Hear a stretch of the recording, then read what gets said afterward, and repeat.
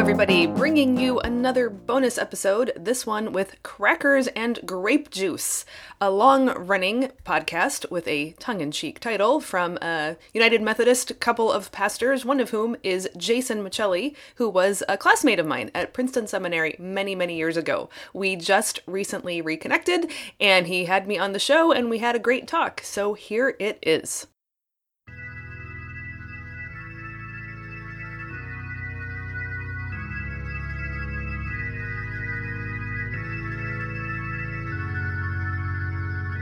Grace and peace, and welcome to Crackers and Grape Juice, the podcast where we attempt to talk about faith without using stained glass language. My name is Tommy, and on behalf of all my friends, welcome to today's episode. Today, Jason is talking to his friend, Sarah Hinlicky Wilson. Sarah is the founder of Thornbush Press, launched in 2020, and author of a number of books under its imprint, such as I'm a Brave Bridge, Sermon on the Mount, A Poetic Paraphrase, Small Catechism, Memorizing Edition, Pearly Gates, Parables from the Final Threshold, To Baptize or Not to Baptize, A Practical Guide for Clergy, and A Tumblin' Down.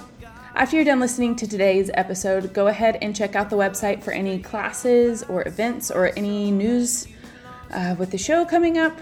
You can always get yourself a t-shirt, leave a rating, review, all the things. I hope you enjoy this episode.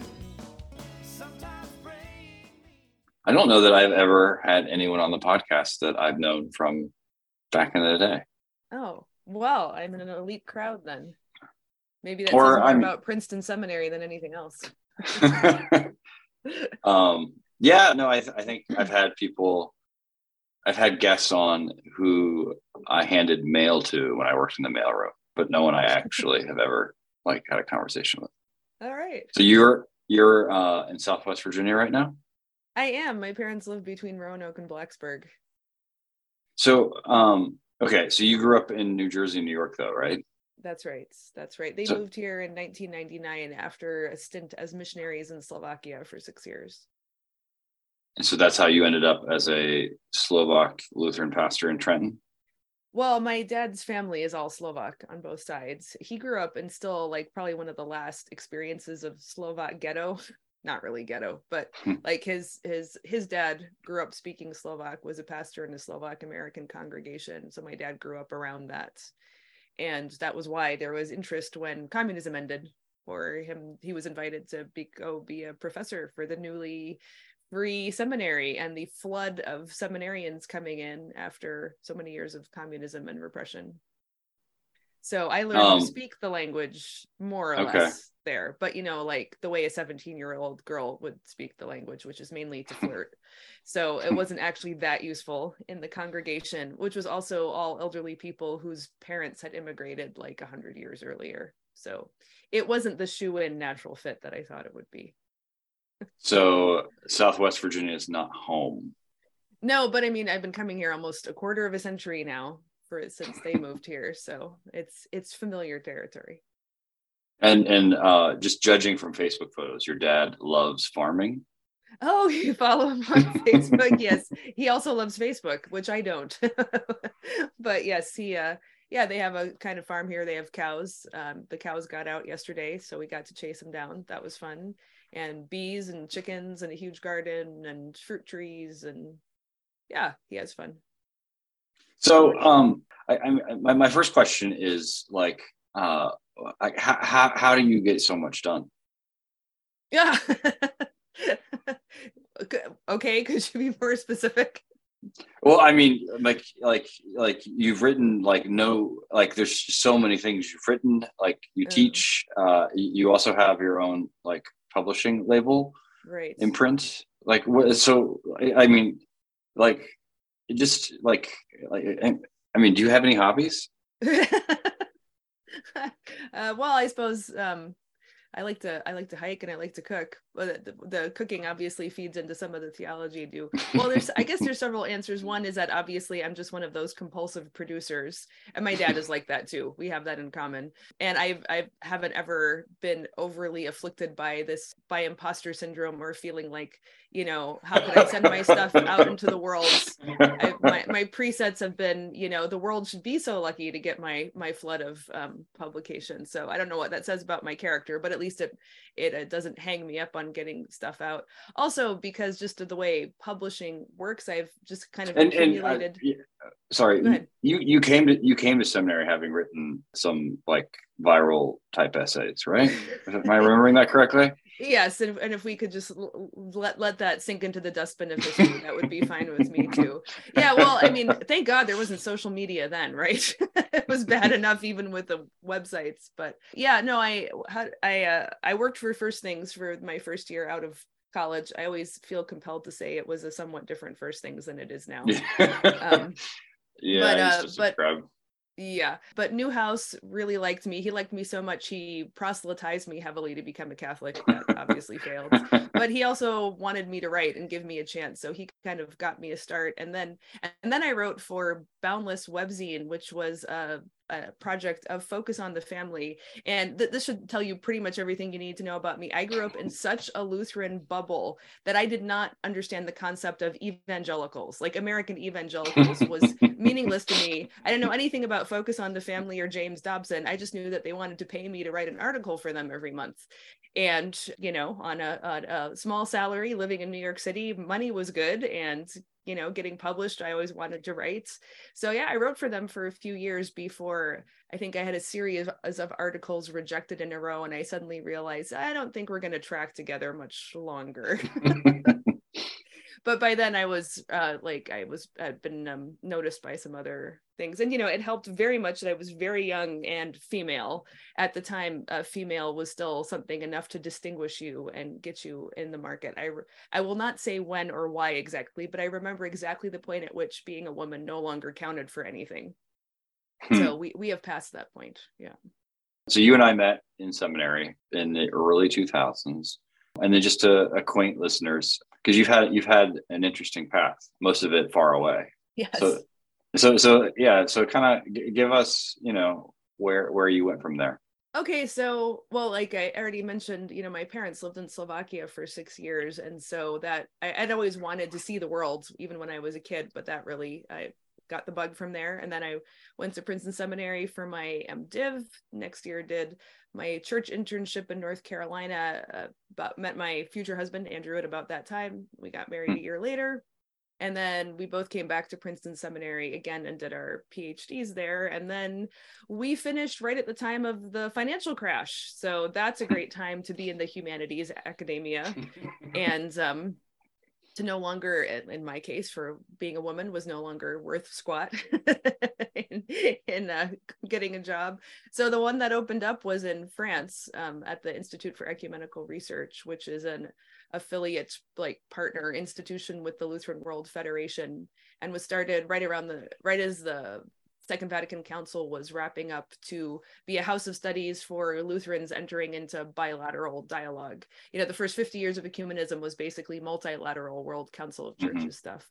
And then the Catholic Church said, you know, each of y'all is different, so we need to have different conversations with each of you churches. And that actually kind of suits, I think, Lutheran way of thinking better too. So yeah, so I went to work for the Institute. We lived there almost 8 years in France. I worked on Lutheran Orthodox and Lutheran Pentecostal dialogue.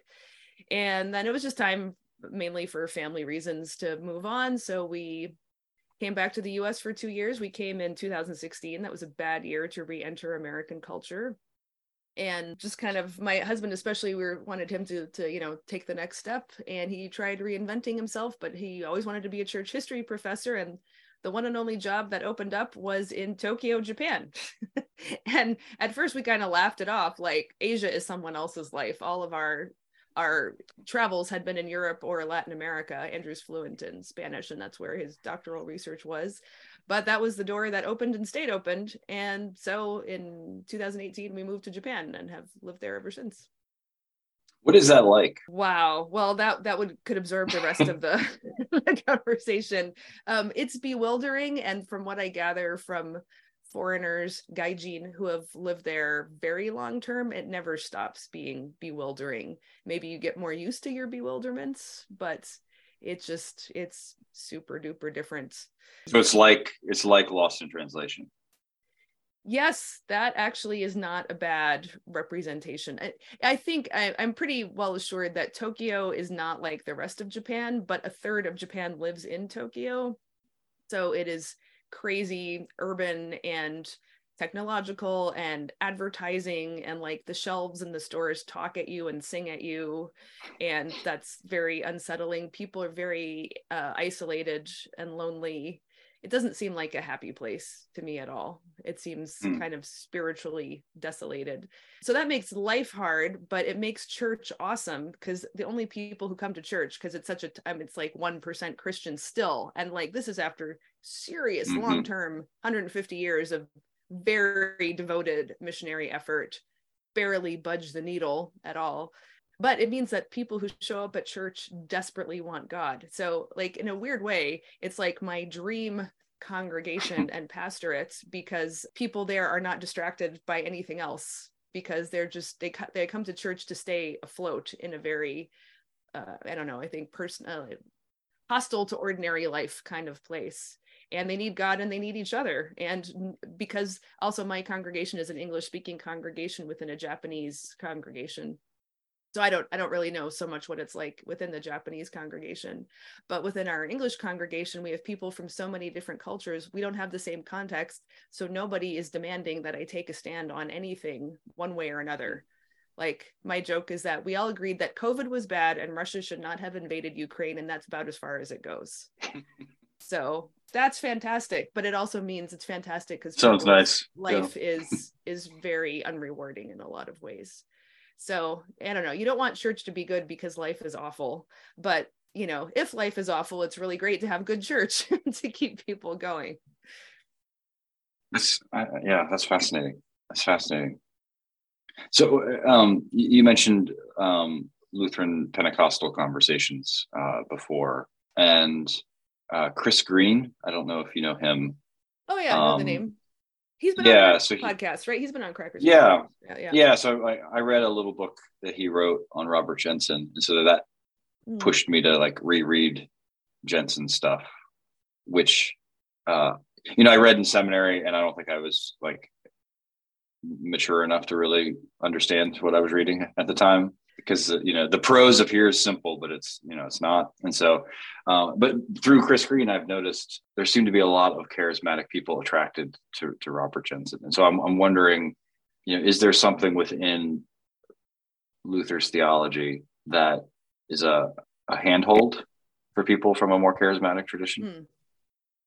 Yeah, so I was involved in, like, our institute in Strasbourg started what I call a proto-dialogue with just some Pentecostals who were interested, and which then got adopted by the Lutheran World Federation and the Pentecostal World Fellowship. So it's formal now. But in the proto conversations, I don't think I was there for it, but my the director of the institute, who was my boss, talked about how they were talking at some length about Pentecostal understandings of worship and Lutheran understandings of the Lord's Supper. And finally, my colleague Theo Dieter said, you Pentecostals think Jesus is present absolutely everywhere except the bread and the wine. That doesn't make any sense. And now, again, this is a highly select bunch of Pentecostals, but they went, you're right. That doesn't make sense. Why do we have a Zwinglian doctrine of the Lord's Supper? That doesn't suit us at all. It's probably just because of our inherited anti-Catholicism. We'll work on that. And so, I think there would probably be something in the very, in classical Lutheran teaching, which Jensen represents, a very profound sense of the Lord Jesus' real presence, that he is not chained up in heaven at the right hand of the Father. And also Luther had a very rich doctrine of the Spirit, which has been more or less overlooked in subsequent generations of Lutheranism. My dad has actually done a lot to try to excavate that, but I would think probably those two things. And also I think as Pentecostals, get educated, get PhDs, kind of look more deeply into the history of the church.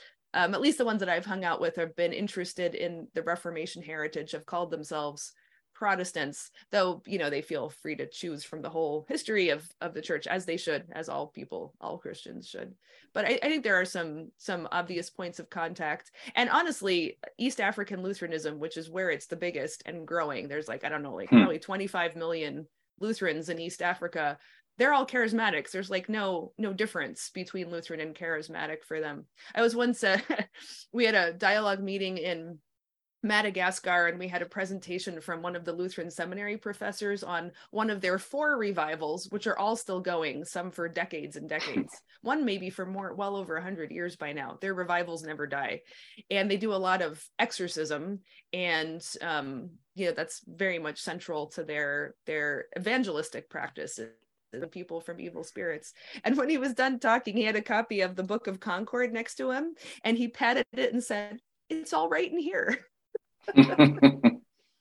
And I thought, well, if you see the evangelistic practice of exorcism in the Book of Concord, I'm not going to argue with you. But it was just so indicative of the no perception of conflict between traditional doctrinal Lutheranism and what they needed to do in their own time and place to bring people to Christ.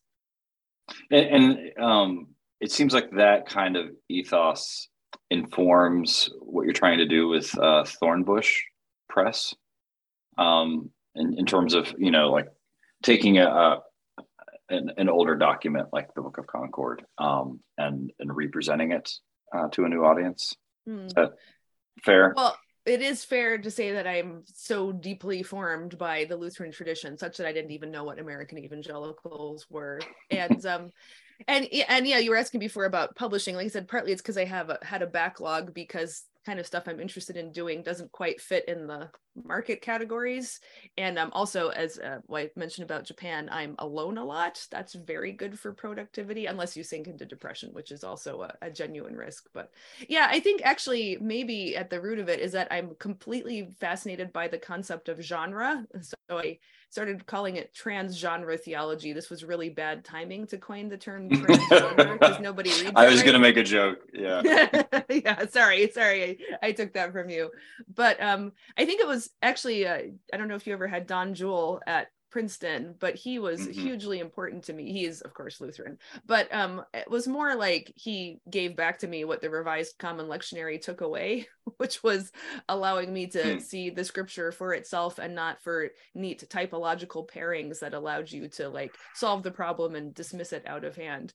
And I think, and because when I was there, probably for you too, there was much more focus on literary theological readings of scripture rather than like historical critical method or form criticism. I don't have any objection to those, but I think that kind of made me realize, like, well, we only ever do theology in the key of Romans, but Romans is only one genre in a collection of many different genres.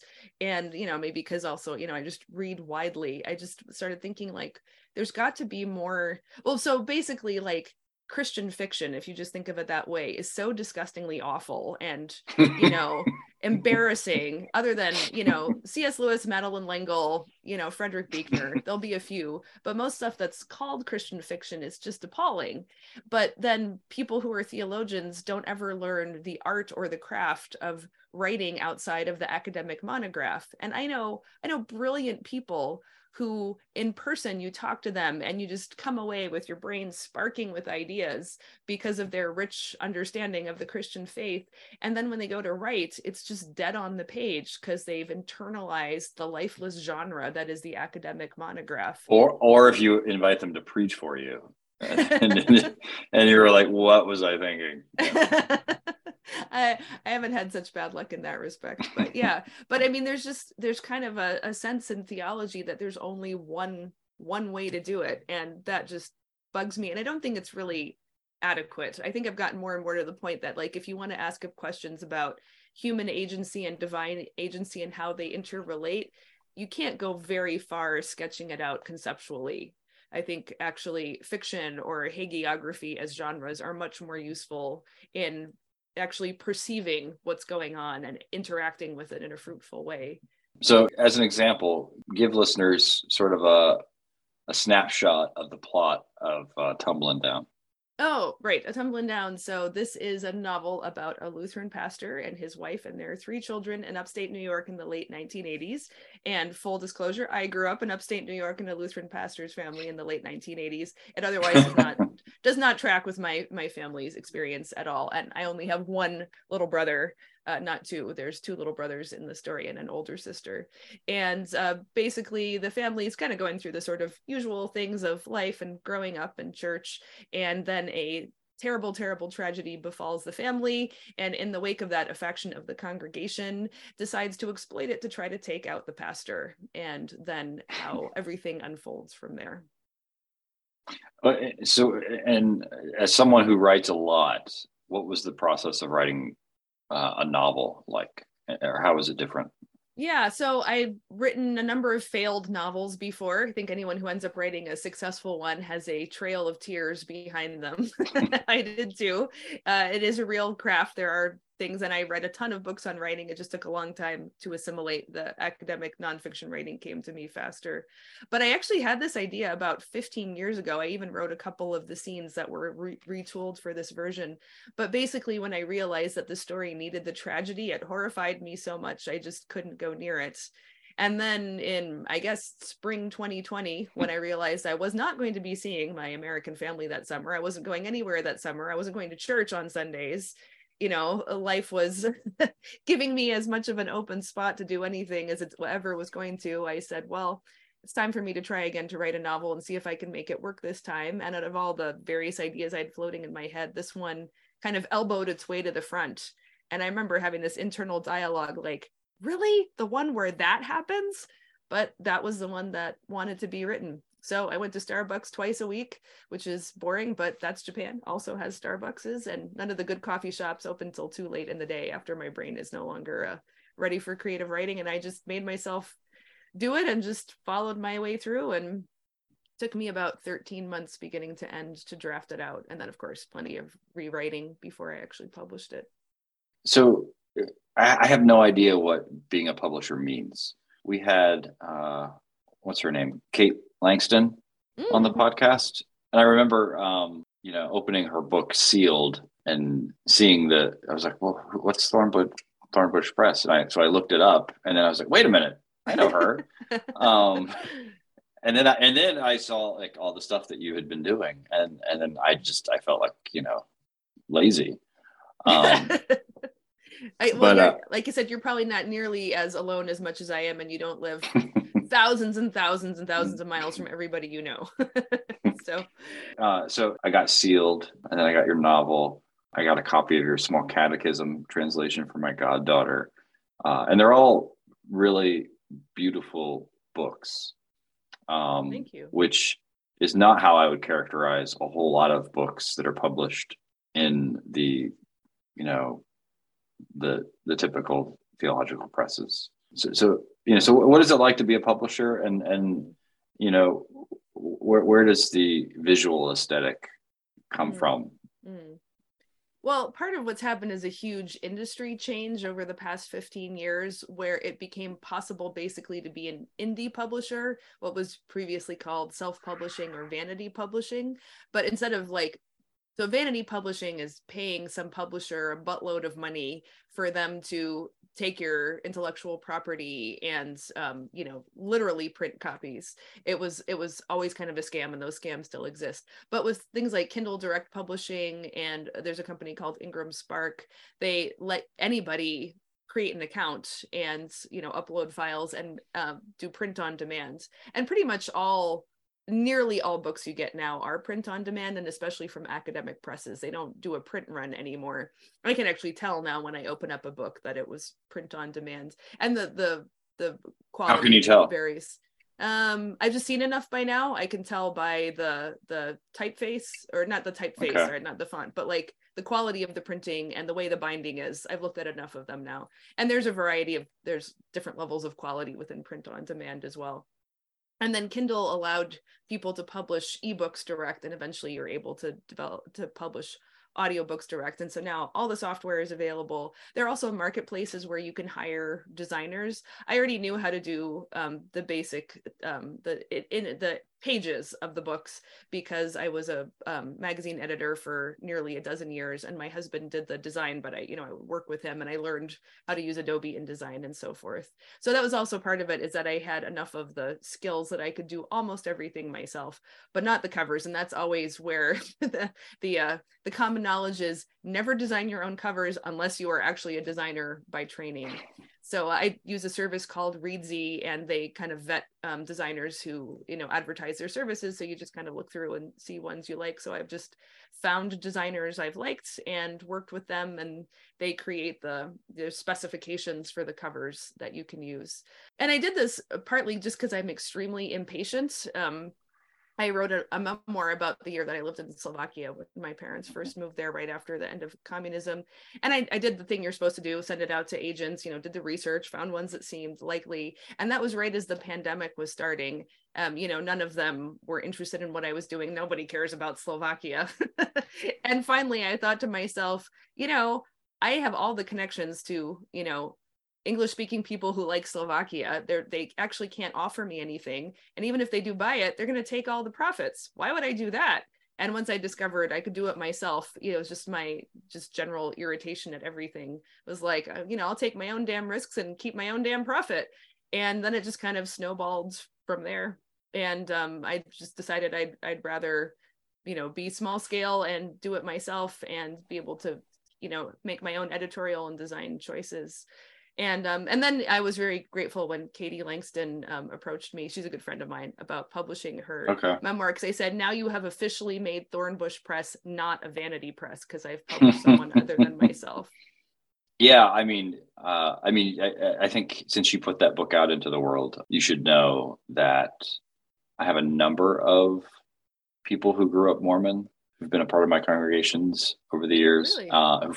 Who found that book incredibly helpful. Oh, good. I'm good. I was just so amazed at how gracious she was for the amount of pain she sustained from that tradition and from the decisions she had to make. There's so much kindness and mercy towards it that is just, and it's for real. I know her personally. It's not a show. It's for real. That's amazing. Because that's, but maybe people don't appreciate how difficult that is a tradition that it is very hard for people to leave if they choose to. Yes. It is. It's just so kind of totalizing of someone's experience and connections and so it's been very helpful to half a dozen people I've given it to. That's great. Oh, I'm so glad to hear that. Yeah. So one of the things I've listened to you talks, lectures that you've done all over the place. Mockingbird has posted a few of them, including the one you did a couple of weeks ago.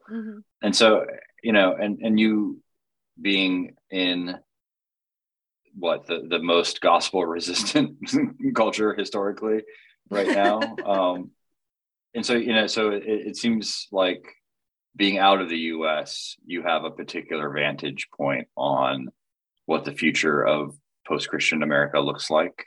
So it's not that Lutheranism is important, but it does seem that it's urgent for everyone who is not a Catholic to get back to and be able to articulate what the initial message of the Reformation is. So can you just give us your pitch? I think Catholics should too, just for the record. But actually, it would be great for Catholics to engage with the real Luther and not the received Luther. And that is honestly a problem for Lutherans and Protestants as well as for Catholics. So, just to backtrack to one thing first, which is that I have a very different perception of post-Christian America, because nothing like living in Japan to show you how deeply Christian America still is. It doesn't know. Americans don't know why they value what they value, and all of Americans' mistakes are Christian heresies. I think it's almost impossible for any idea to take deeply root in America unless it is Christian at root, but without the full catechesis of the church. It will, of course, be a heresy, because how could it not? Because heresies are always one piece, divorced and then expanded beyond their, healthy states.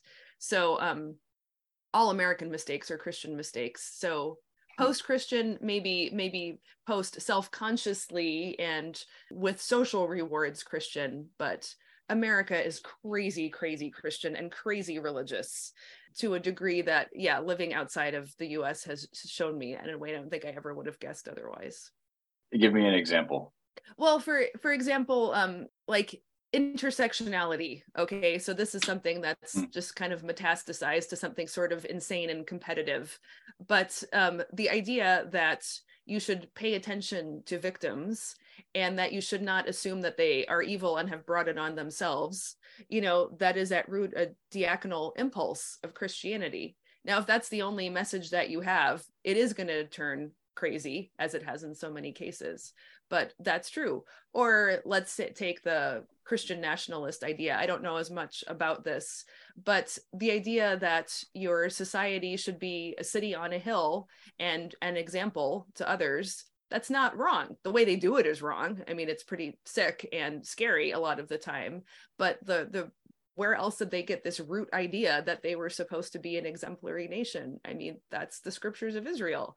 And that is what the church emerging out of that was trying to figure out how to be under conditions of being besieged. I mean, it's kind of preposterous for American Christians to feel besieged, but unless you have some actual contact with actually besieged people, I can see why reading that all the time would, without having the appropriate balance, which I think genuine missional connections to other part of the world would give you, I can see how you would start to internalize that. And if that is not properly balanced by all the other pieces of the Christian message, or you even understand that it really is a Christian message and not a nationalist message, that all, it's all just heresies. That's helpful. Okay, so go back to the other part of the question. What is it distinctively about your tradition that you think is helpful for all Christians right now? I guess there are two different ways. So let's start with the more practical way, which is just that, Luther received a Christendom that was poorly catechized, that was immersed in it, but didn't actually know the content of it. And that doesn't look so different to me as where Americans are right now. After his pastoral visits in the area in the late 1520s, he came back and his line is, "What wretchedness I beheld," which is one that Lutherans pull out a lot when they're feeling frustrated. And in the wake of that, he wrote his two catechisms, the small catechism for family use and the large catechism at the time primarily for pastoral use. And the small catechism became the central piece of Lutheran confirmation practice over the years. And I think the catechetical method has been, for whatever reason, abandoned. My dad was, kind of in his working prime when he saw that being turned aside.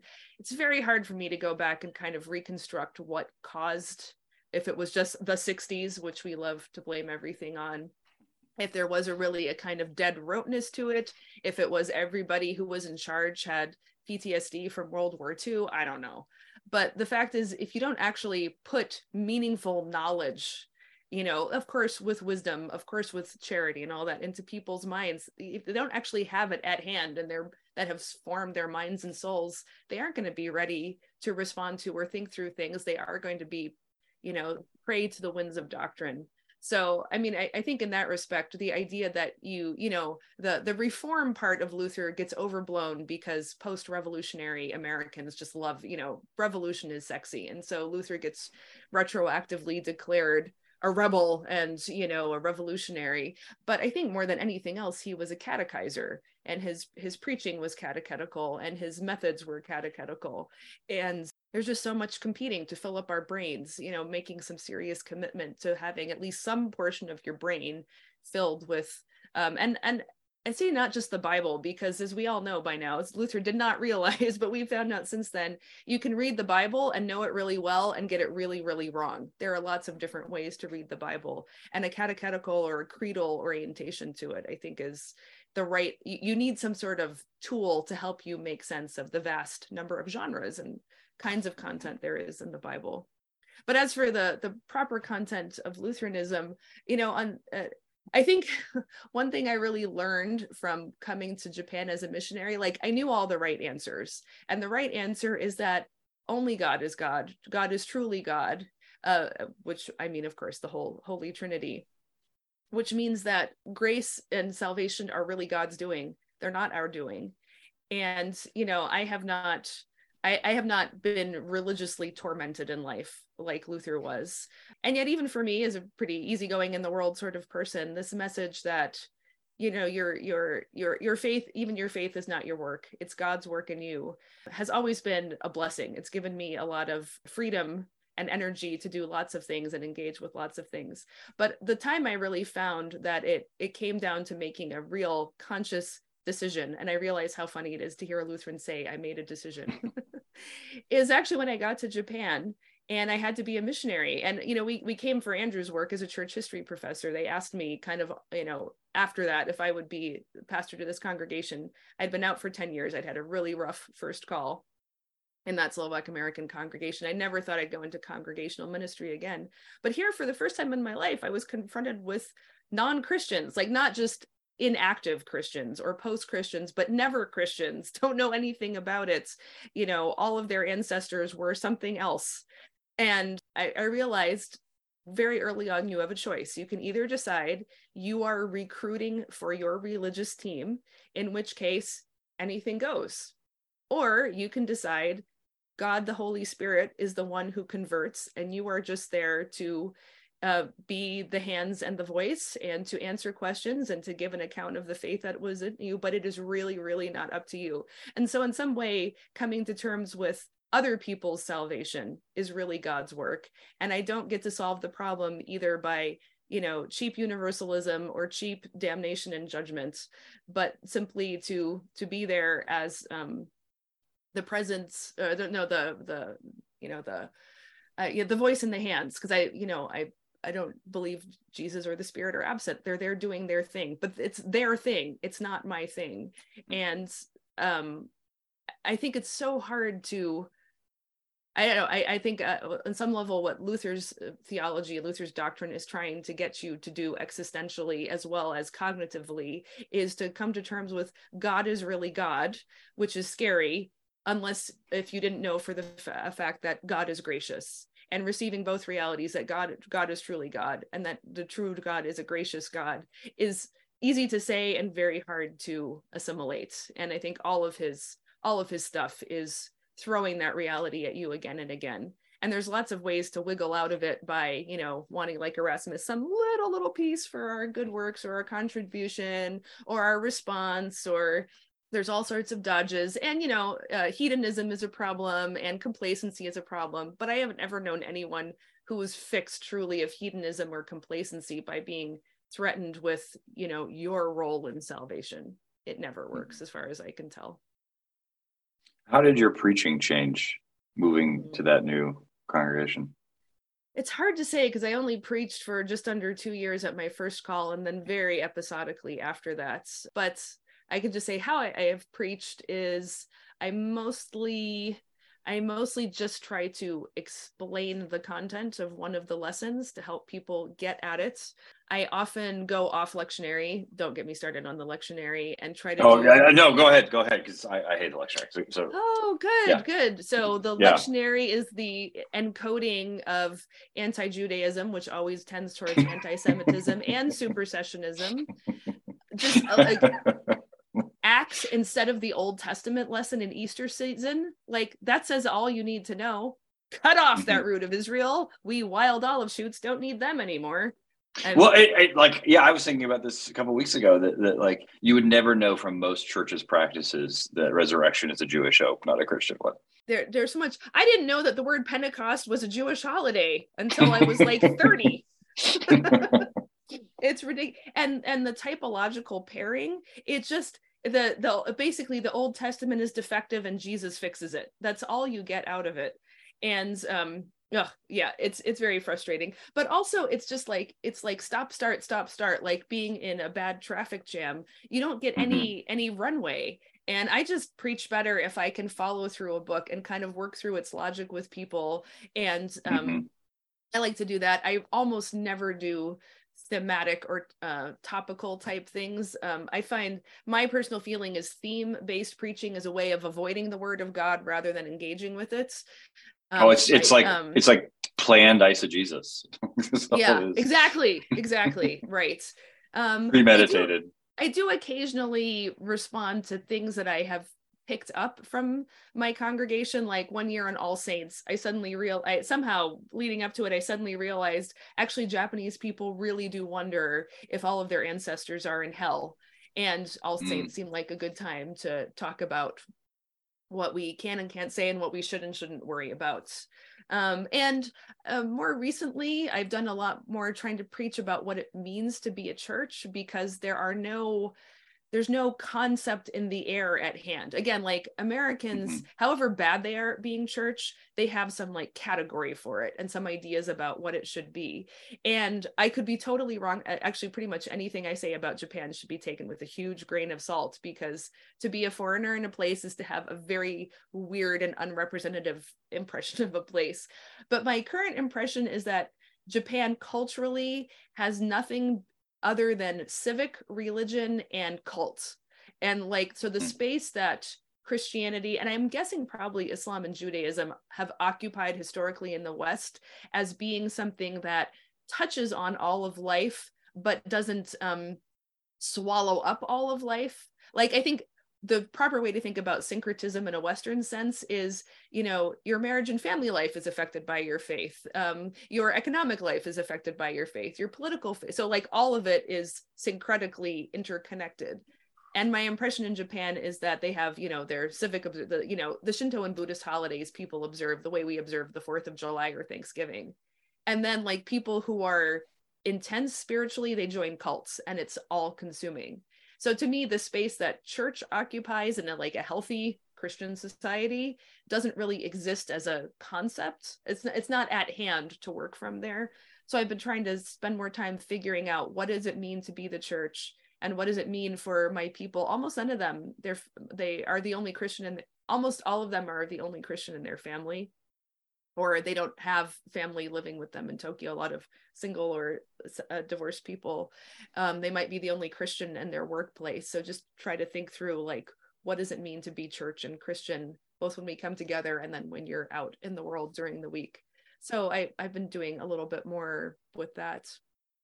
Yeah.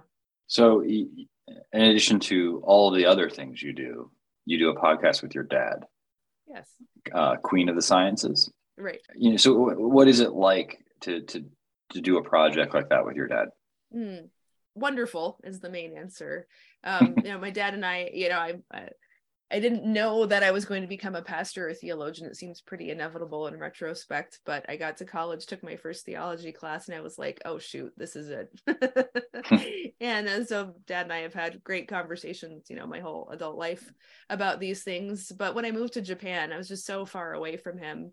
I like the medium of podcasts. So I just thought, all right, well, this is a way I can have a permanent record of our theological conversations, and they'll be fruitful for others. And it's been really fun because we have obviously, very substantial things in common. I feel like I should also say here, you said you've been reading Jensen. Like, I have a hard time reading Jensen because he's like a family friend, when he was alive. And my dad is closer to him in age, obviously, and assimilated so much of his stuff that when I read Jensen, I'm kind of like, well, obviously. So that's funny. So I've had it mediated to me through my dad.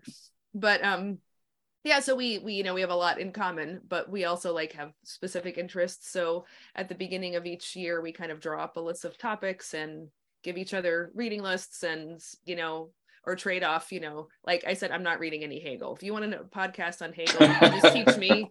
I will be an intelligent student, but I tried to convince him why Leviticus is completely awesome, and yeah, he played along. I don't know how much I won in the end, but it's so you guys map it out a year at a time. Yeah, I mean, we revise a lot as we go, as things come up, or we don't have time for something, or whatever. But yeah, we try to get a sense of what we'll do over the course of a year. And that's also because I try to cover a range of things. So we do Old Testament books, New Testament books, specific theologians. We try to do patristic, Reformation, modern, some more topical things. We try not to do too much a la minute to the news, trying for something more evergreen. Usually if we feel the need to address something, we'll do a bonus episode for that. But kind of, I guess the idea, maybe it fits Queen of the Sciences, the medieval term for theology. It's trying to encompass the widest possible interpretation of theology, not just systematics as you get a degree in So is there a topic where you were surprised at agreement or disagreement between the two of you? Probably not in a way that anyone would find very interesting. If they are, they would, I think, only qualify as the narcissism of small differences. But we recorded one that hasn't come out yet. It'll come out later this year on the inhumanity of lockdown. We had somewhat differing views of the whole COVID thing, and hadn't really talked about it much on the podcast. And but we felt like we were ready to talk about it. And there were definitely some differences, but we ended up being, now maybe in retrospect, more on the same page than where we started. So give me a preview of your take on the lockdowns. I would say I was skeptical from the outset, and also I'm younger and less susceptible. I was also experiencing it in Japan rather than the US, so I had a different set of pressures, and also an ability to block things out because I don't speak Japanese. But I was concerned from the outset what this was all about, and why were people assenting to it, and what the collateral damage was going to be. And I think my dad was a little bit slower to become skeptical about things also related to the vaccine. So I may have lost all of your listeners at this point already. No, I remember it was right around, I think, May of 2020. Tom Holland, the historian, had a piece in Unheard or some platform like that, and complaining about how church leaders in COVID sounded more like HR people, in terms of mitigating risk and liability, and not at all sounding like, the Christians who care for people during the plague, for example. And I felt seen by that and I know that's true in the United Methodist Church in Virginia, that we spent a whole lot of time talking about, procedures and things like that, but not really reflecting on the risks and damage that not gathering together would do to people. I think the problem was compassion. This is sort of like I was saying about heresy. It's a true thing, divorced from everything else.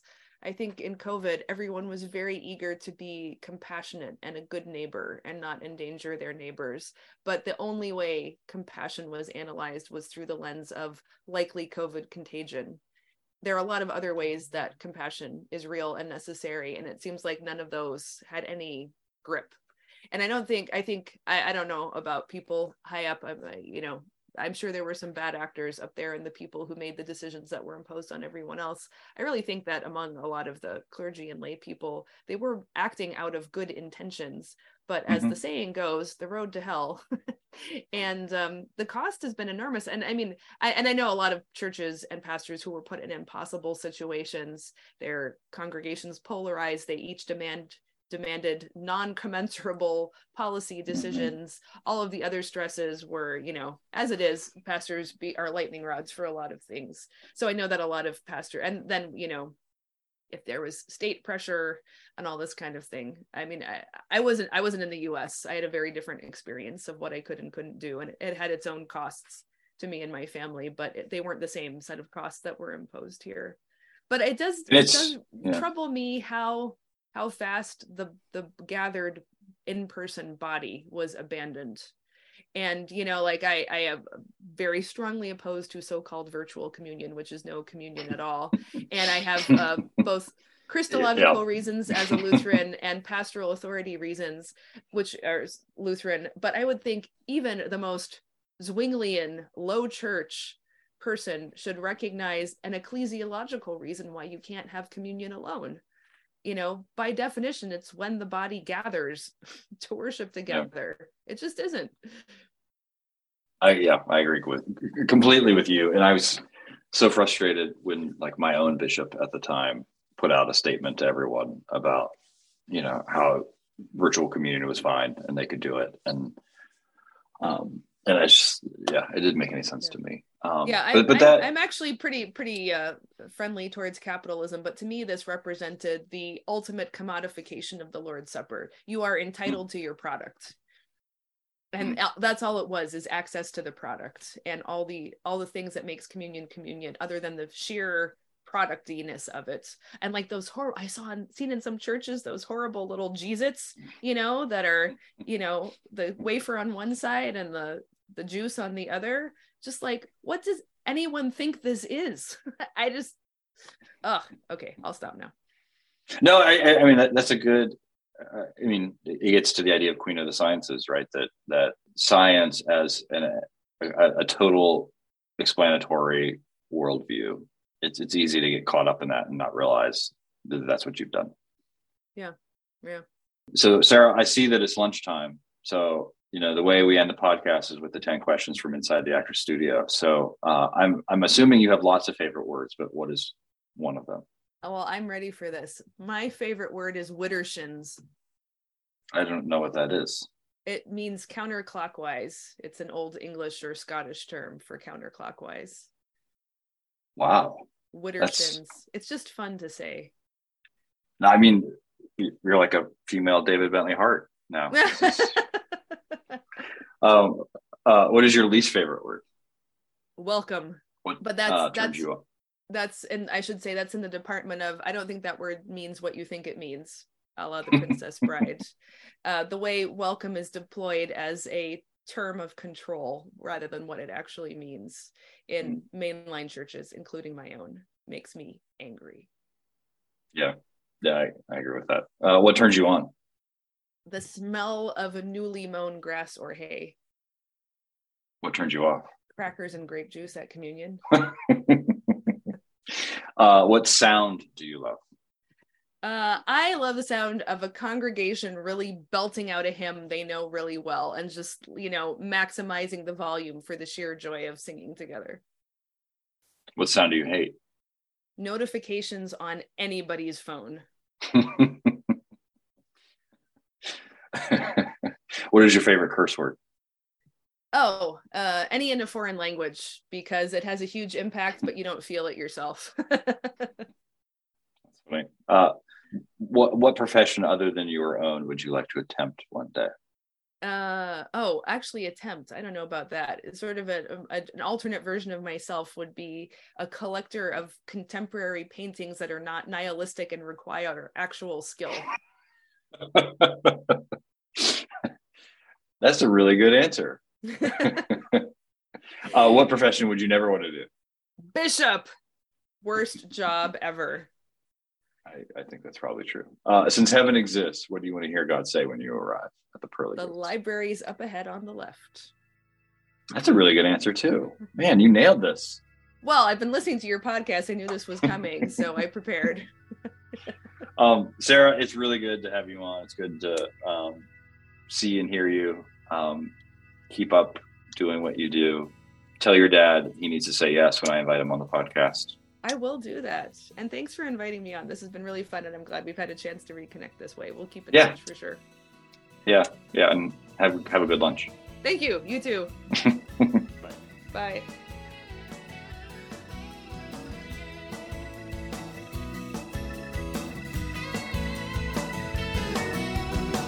Is this your way of killing time? Have you found God or just lost your mind?